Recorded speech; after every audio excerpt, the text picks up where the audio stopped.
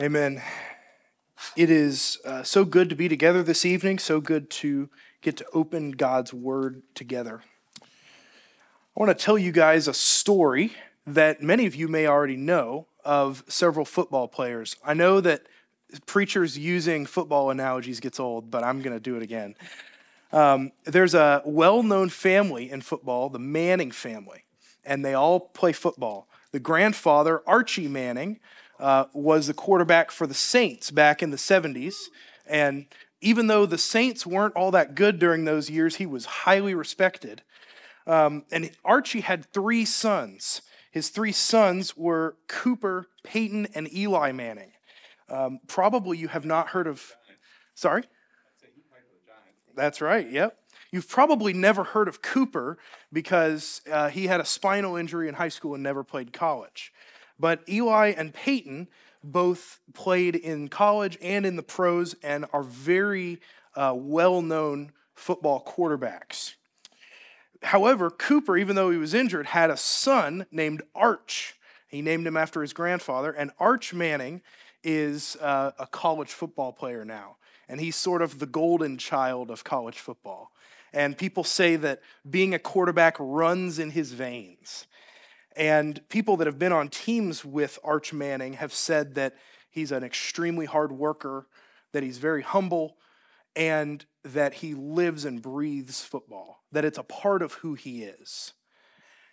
And just like how Arch Manning lives and breathes football and it's a part of who he is, we can see that expressed in what he does, in him waking up every day and going to practice, in him eating a healthy diet, in him disciplining himself and focusing and watching tape, and doing the monotonous things that nobody wants to do in order to get better. We see those actions, and the actions show us the character of the individual. Analogies always fall short, but I think we'll see a similar thing about God's nature and God's character in this passage, that as we see what God does, it reveals to us who he is. We're going to be looking together at Galatians chapter 1, and I just realized I just wrote Galatians and it should be Colossians. So I did turn to the right passage. We're going to be looking at the book of Colossians, and this book has a specific focus on Jesus Christ and on the sufficiency of his work. The early church was largely plagued by the desire to go away with other cultic groups or to go back into Judaism, and that desire is always plaguing at the early church. What Paul encourages the church to focus on is that Christ is enough in the book of Colossians. I'm going to start reading in verse 19 of chapter 1. For in him all the fullness of God was pleased to dwell, and through him to reconcile to himself all things, whether on earth or in heaven, making peace by the blood of his cross. And you who were once alienated and hostile in mind, doing evil deeds, he has now reconciled in his body of flesh by his death, in order to present you holy and blameless and above reproach before him, if indeed you continue in the faith, stable and steadfast, not shifting from the hope of the gospel that you heard, which has been proclaimed in all creation under heaven, and of which I, Paul, became a minister. Let's pray together one more time.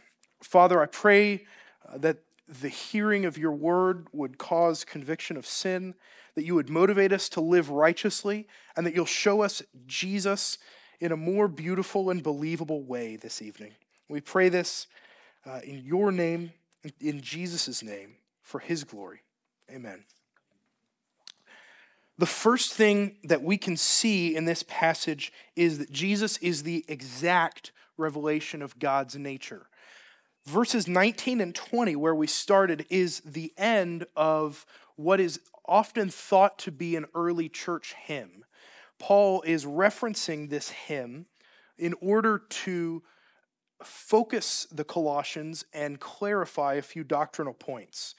In the beginning of this hymn, the Apostle Paul recounts what the nature of Christ is in verses 15 through 18. In verse 16, he talks about how Christ is the creator of all things. Also in verse 16, he talks about how Jesus is the goal of all things. So not only does he start all things, but he's also the end. And third, he talks about how Jesus is the head of the congregation, the church, and shares his inheritance with them.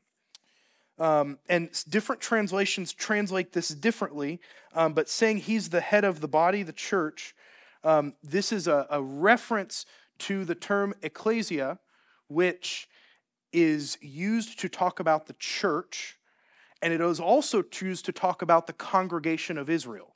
And there's a parallel there that Christ is the head of God's people, both of the Old Testament saints who believed in the future coming of Christ, and of us, New Testament saints who look back at the work of Christ. Finally, I'm going to read Romans 8:32. It says, "He who did not spare his own son, but gave him up for us all, how will he not with him graciously give us all things?" And so Christ, being the heir of all things, being the one who deserves all things, is one who shares that inheritance with us because we have been adopted as brothers and sisters of him. So now that he talks about how we've become heirs with Christ in verses 15 through 18, the following verses recount how we have become heirs with Christ, how a once alienated people became reconciled through Jesus. The first thing that he says in verse 19 is that all the fullness of God was pleased to dwell in Christ. It dwells in him. Him refers to Christ and refers to God's nature being present in the whole person of Christ, not just part of Christ. So we don't believe that Christ was half human and half God. We don't believe Christ was any other proportion. We don't believe that Christ was God in one aspect but human in another aspect. No, Jesus Christ is fully human and fully God in all aspects of his being. Paul intentionally doesn't divide the person of Christ. And this specifically contradicts some of the early Gnostic teachings that started to crawl into the church. You see, Gnosticism taught that humans could achieve spiritual enlightenment through rejection of the physical world and through ascent into the spiritual world. And Gnosticism often taught that Christ was born a mere human and achieved godhood through surrender to the Holy Spirit and through spiritual enlightenment. And at the same time, Paul contradicts this, saying that the full essence of God is within Christ even from his conception. Even from the conception of Christ, which we celebrate at Christmas time, God was present in Christ. Third, we see that the fullness of God was present. All of God's nature was in all of Christ. You see, the Trinity is not three persons with three different natures. It's three persons with one nature. And so as we see the person of Jesus Christ, he is an image that can show us who the Father is. And Jesus says this throughout his ministry. His disciples ask him, "Show us the Father." And Jesus says, "Well, I've been with you the whole time. What are you missing here? I am the Father." Though the eternal Son of God exists as an individual, he is of the same nature as the Father. And this is why the Nicene Creed describes Jesus as being of one substance with the Father. Jesus and the Father have identical natures, but they have different roles. We see this here as well. Christ came to be the Redeemer. And as Christ redeemed us, God acted as judge, affirming the sufficiency of Christ's sacrifice, as we'll see later. We also see that the nature of God was pleased to dwell. And to us, dwelling seems like a temporary thing. It seems like, oh, well, I'll go live here for a time and then I'll move on. And in our world today, where the idea is you buy a house, pay it off in 15 years, and then move to another house and pay it off in 15 years, move to another house. But in the in the Greco-Roman world, that would not have been as common. It was very common for families to live in the same house throughout their whole lives. And so dwelling here does not imply a temporary residence, but it implies a permanent fellowship. Jesus is saying Paul is saying that Jesus' union of man and God is a permanent union. Jesus' incarnation then shows us the beginning of God's redemptive work to bridge the gap between himself and humans. Next, verse 20 continues on and says, "And through him to reconcile to himself all things, whether on earth or in heaven, making peace by the blood of his cross." So what we see now is that Jesus reveals to us God's desire to redeem his people. Jesus' work reveals to us Jesus' nature, and Jesus and the Father are of one nature. There are two aspects to this reconciliation that Paul writes about. First, Jesus reconciles his people to the Father. And second, Jesus reconciles the whole creation into right order with the Father. These are also examples of things that present an already and not yet type of situation. There's an already aspect to these things, and there's a not yet aspect. We have already been reconciled to the Father as believers who believe in Christ on earth, who have fellowship with the Holy Spirit. However, we are not currently in the presence of God the Father, and will be in the New Jerusalem. And at the same time, the creation has not yet fully been redeemed. We know that there is an eschatological aspect to this work, that Jesus' work completes and begins at the same time. That as Christ died, he reconciled people to himself and also began a process of reconciliation for the world. We also see him say that he reconciled to himself all things. And so this has to make us ask the question, what does Paul mean when he says all things? Does he mean a universal redemption, what we might call universalism? I don't think that he does. I think often saying all things doesn't refer to every single thing that exists, but it refers to all types of things. And it also refers to a holistic type of redemption. And so when Paul says that Jesus reconciles to the Father all things in earth or on heaven, I think he is specifically recounting the recreation of the world that will happen in the new heavens and the new earth. We see a similar type of thing happen in Romans 3, where it says, "All have sinned and fallen short of the glory of God, and are justified by his grace as a gift through the redemption that is in Christ Jesus." Well, we do believe all have sinned, but we don't believe that all are justified. And so these uses of all can refer both to a universal all and to a holistic all. Jesus Christ didn't come to justify everyone, though his sacrifice is sufficient to justify everyone. He only justifies whosoever would believe on him. Next, we see that he has made peace through his blood that's shed on the cross. There's two aspects to this peace. You see, there's an enmity and a separation between us and God. And so there needs to be peace that goes both ways.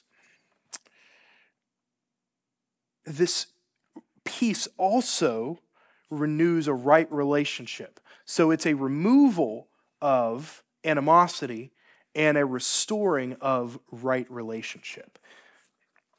And this happens through Christ's blood. This happens because of Christ's blood that he shed on the cross. It happens because Christ made a sacrifice and took our sins on himself and paid the punishment for those sins.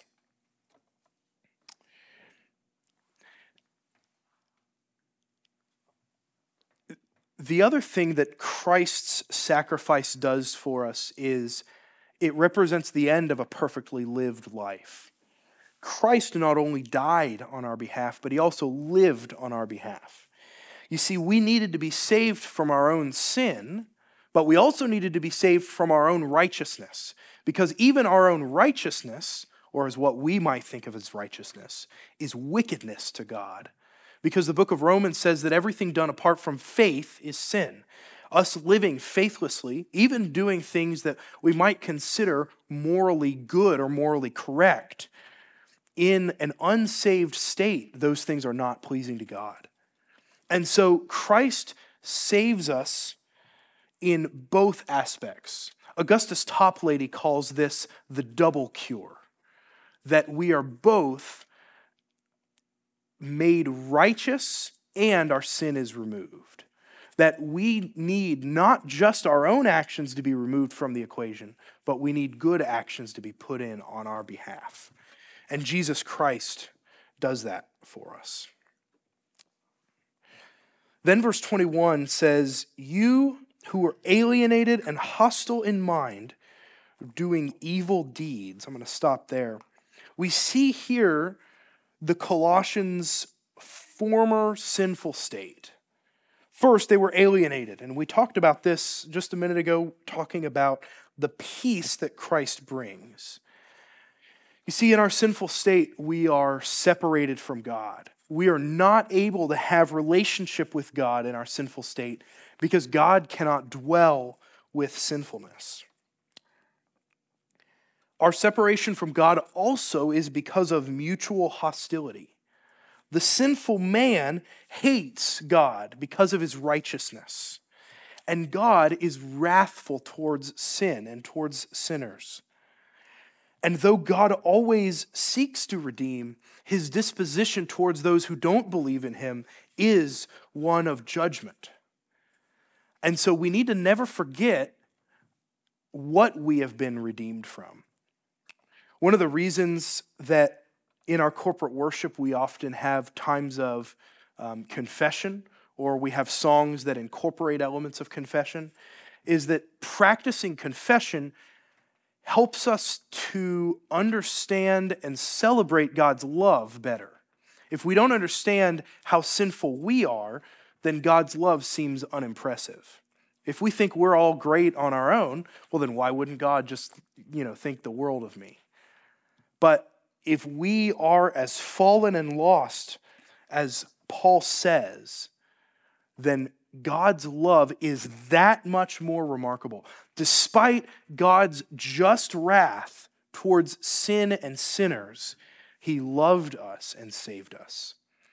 And not only saved us, but saved us at such a high price, at the price of his own Son. The second thing we see about the Colossians' sinful state is that they were hostile in mind. You see, this alienation that we have from God causes hostility both towards God and towards other people.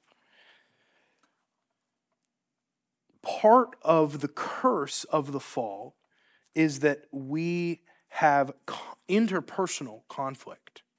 One of the things that God says to Eve is that her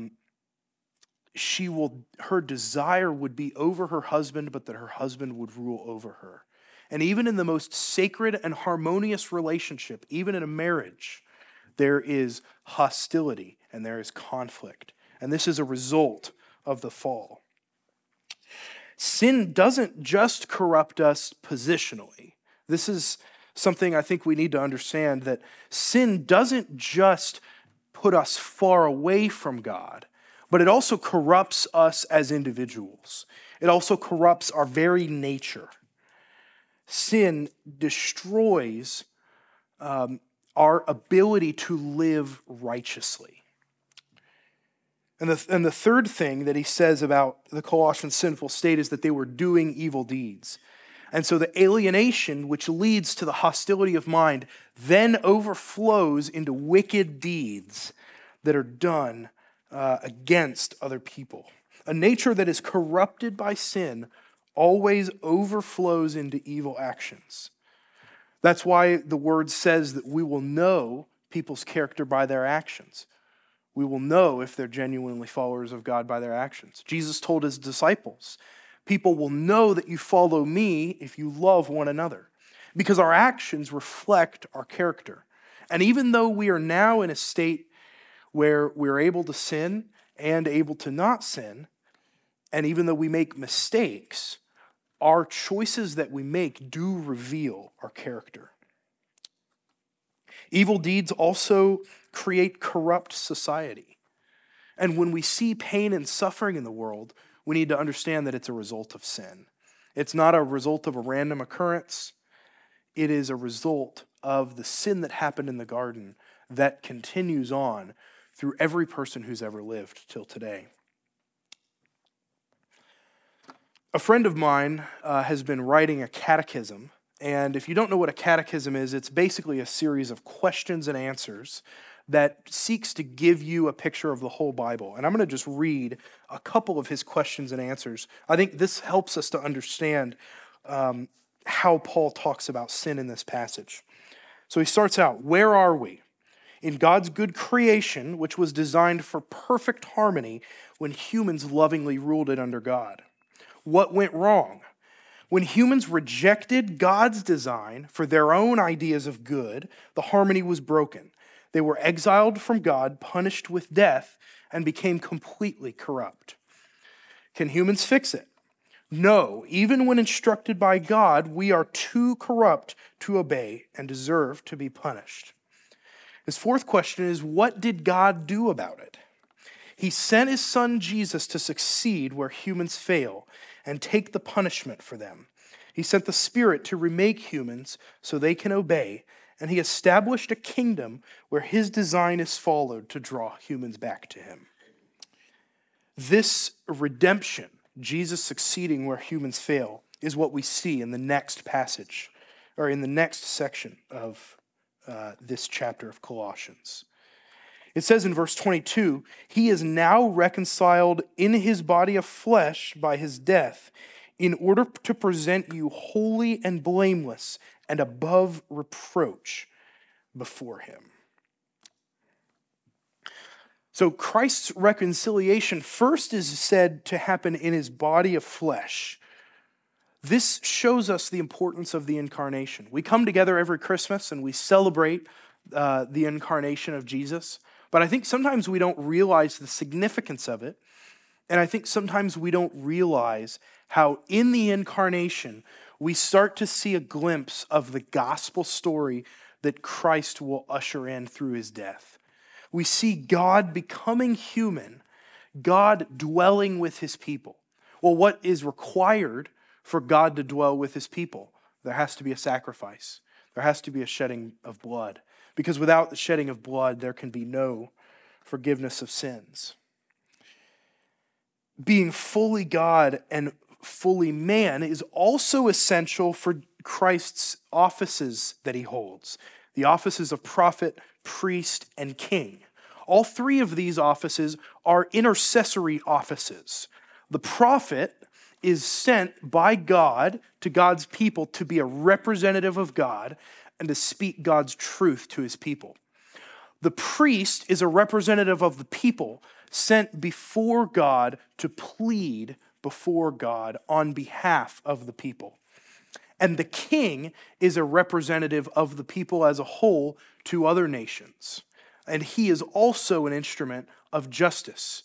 He, representing God, administers earthly justice in anticipation of the final justice that is to come. It was important for Jesus to represent all three of these roles. And that's part of why the incarnation is so important.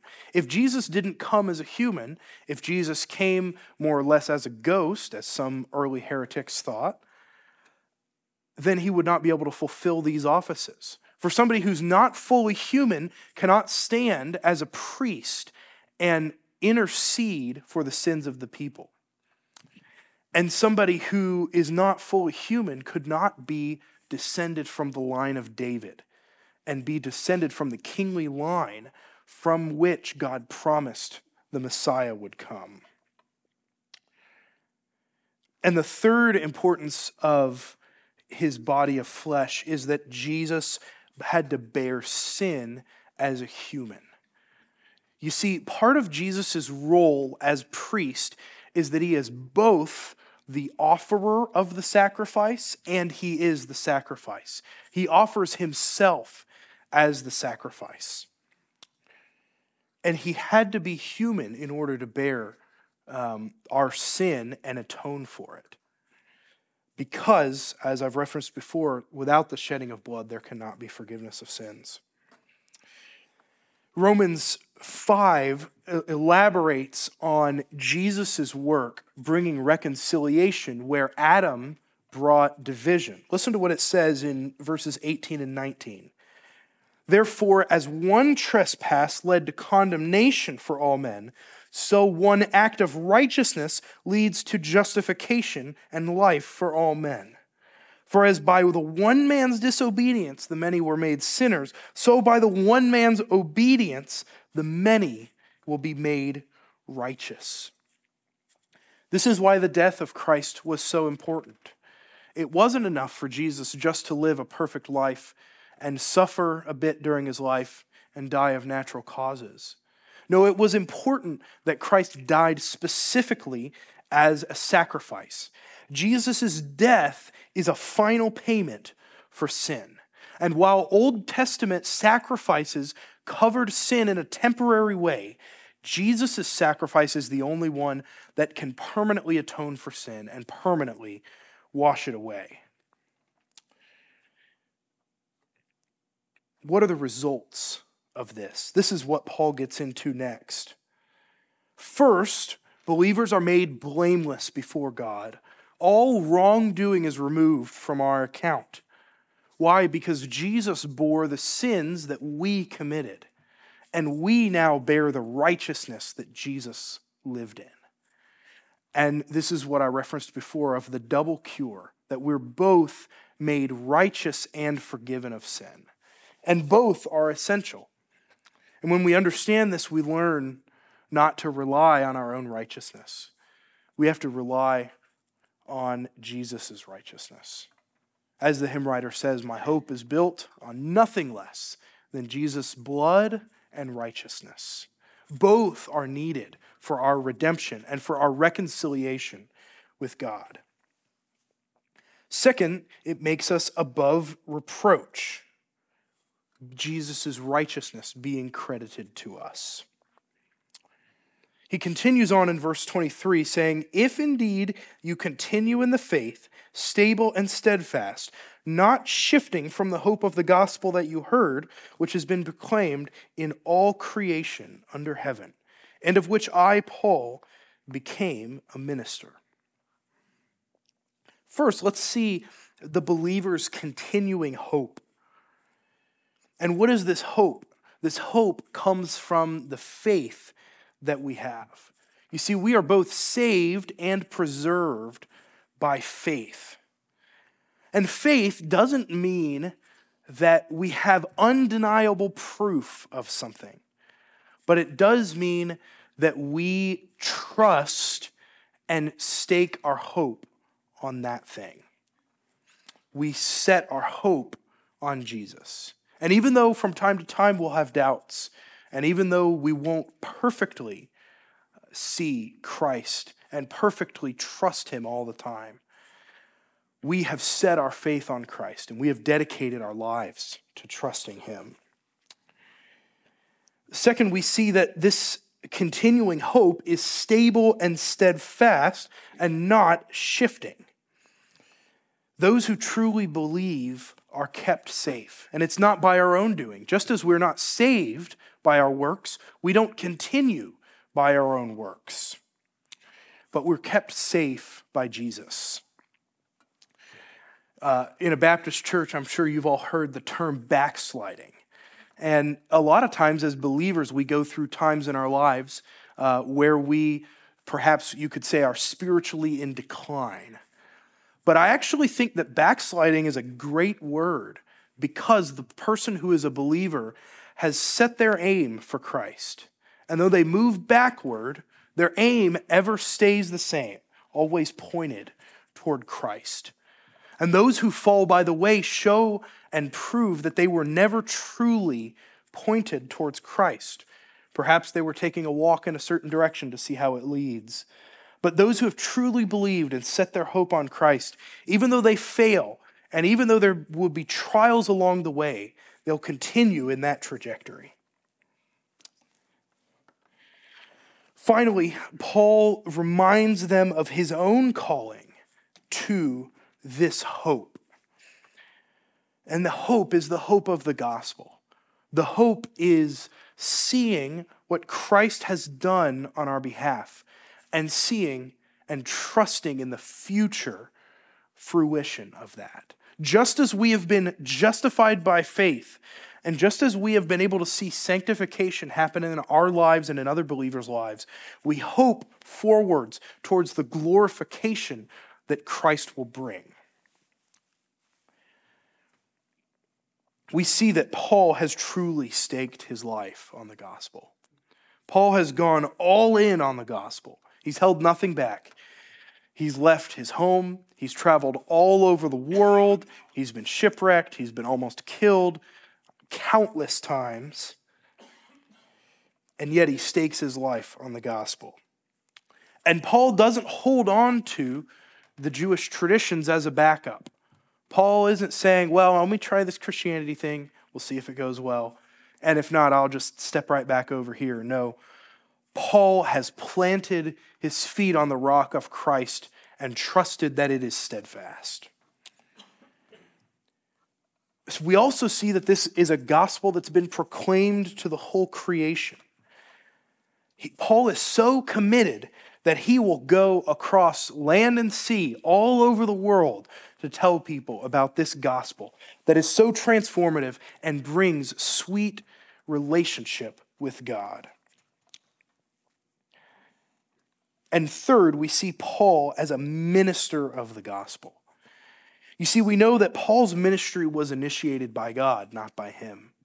If Paul had any part in becoming an apostle, you'll have to take a long time to convince me of that. Because he was walking to persecute Christians, to kill them, and Christ appears to him on the road and says, why are you persecuting me? And he blinds Paul, and he says, go to this person and you'll receive your sight. And then Paul goes into the wilderness and is taught by Christ for 3 years before returning to Jerusalem. Paul's ministry and life shows us the supernatural and redemptive person of God. It shows us a God that pursues relationship with us, even though we would reject him over and over and over. And though each of us are called to a different kind of ministry, we were all called to do ministry when we believed. You see, Paul's ministry was a special one. It was a specific one. He was called to be an apostle, something we don't believe still happens today. But each of us has been given certain giftings and certain opportunities and certain personality traits or talents that we can use in service of the Lord. We all have been called to do the work of ministry, regardless of what your background is, regardless of where you're from. When you became a disciple of Christ, when you were justified, when you were saved, you became someone who is now contributing to the kingdom of God. So what can we take away from this? First, we need to keep our eyes focused on the goal and not get discouraged. Paul writes so many of these letters to encourage churches that are undergoing persecution. And even though we don't face persecution like they did, when we get discouraged and when doubts attack us or when we struggle with sin, we can take comfort in the reconciliation that Christ brings. We can set our eyes on the goal and continue looking to Christ. Though everything else fall by the wayside, and though we be dragged and trip and stub our toe on the way, we can pursue following Christ.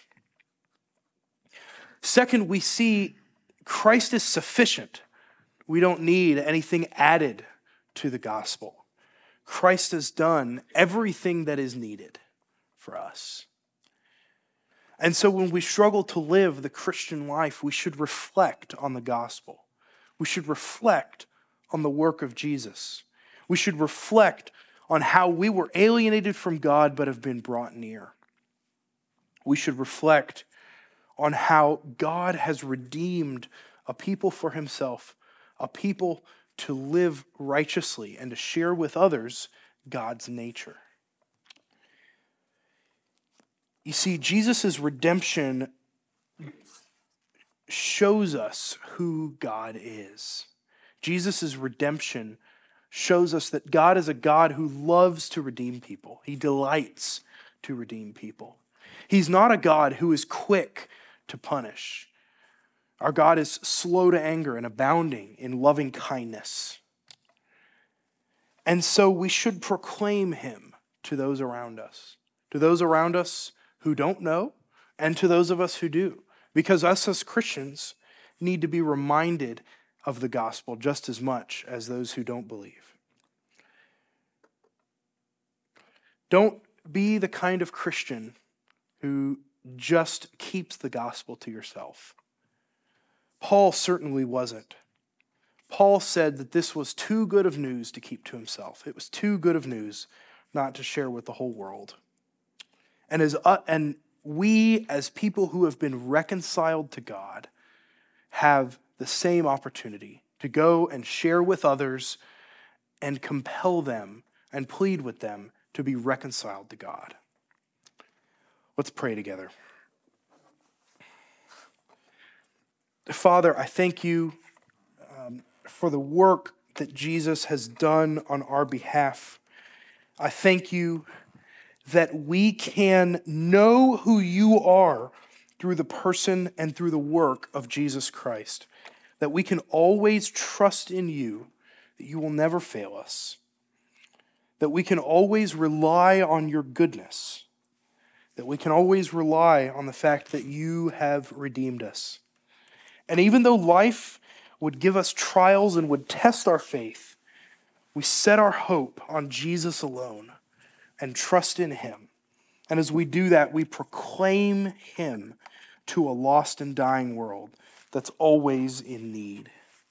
Please help us to do that and help us to worship you as a response to your redemptive work. We pray this in the name of Jesus. Amen.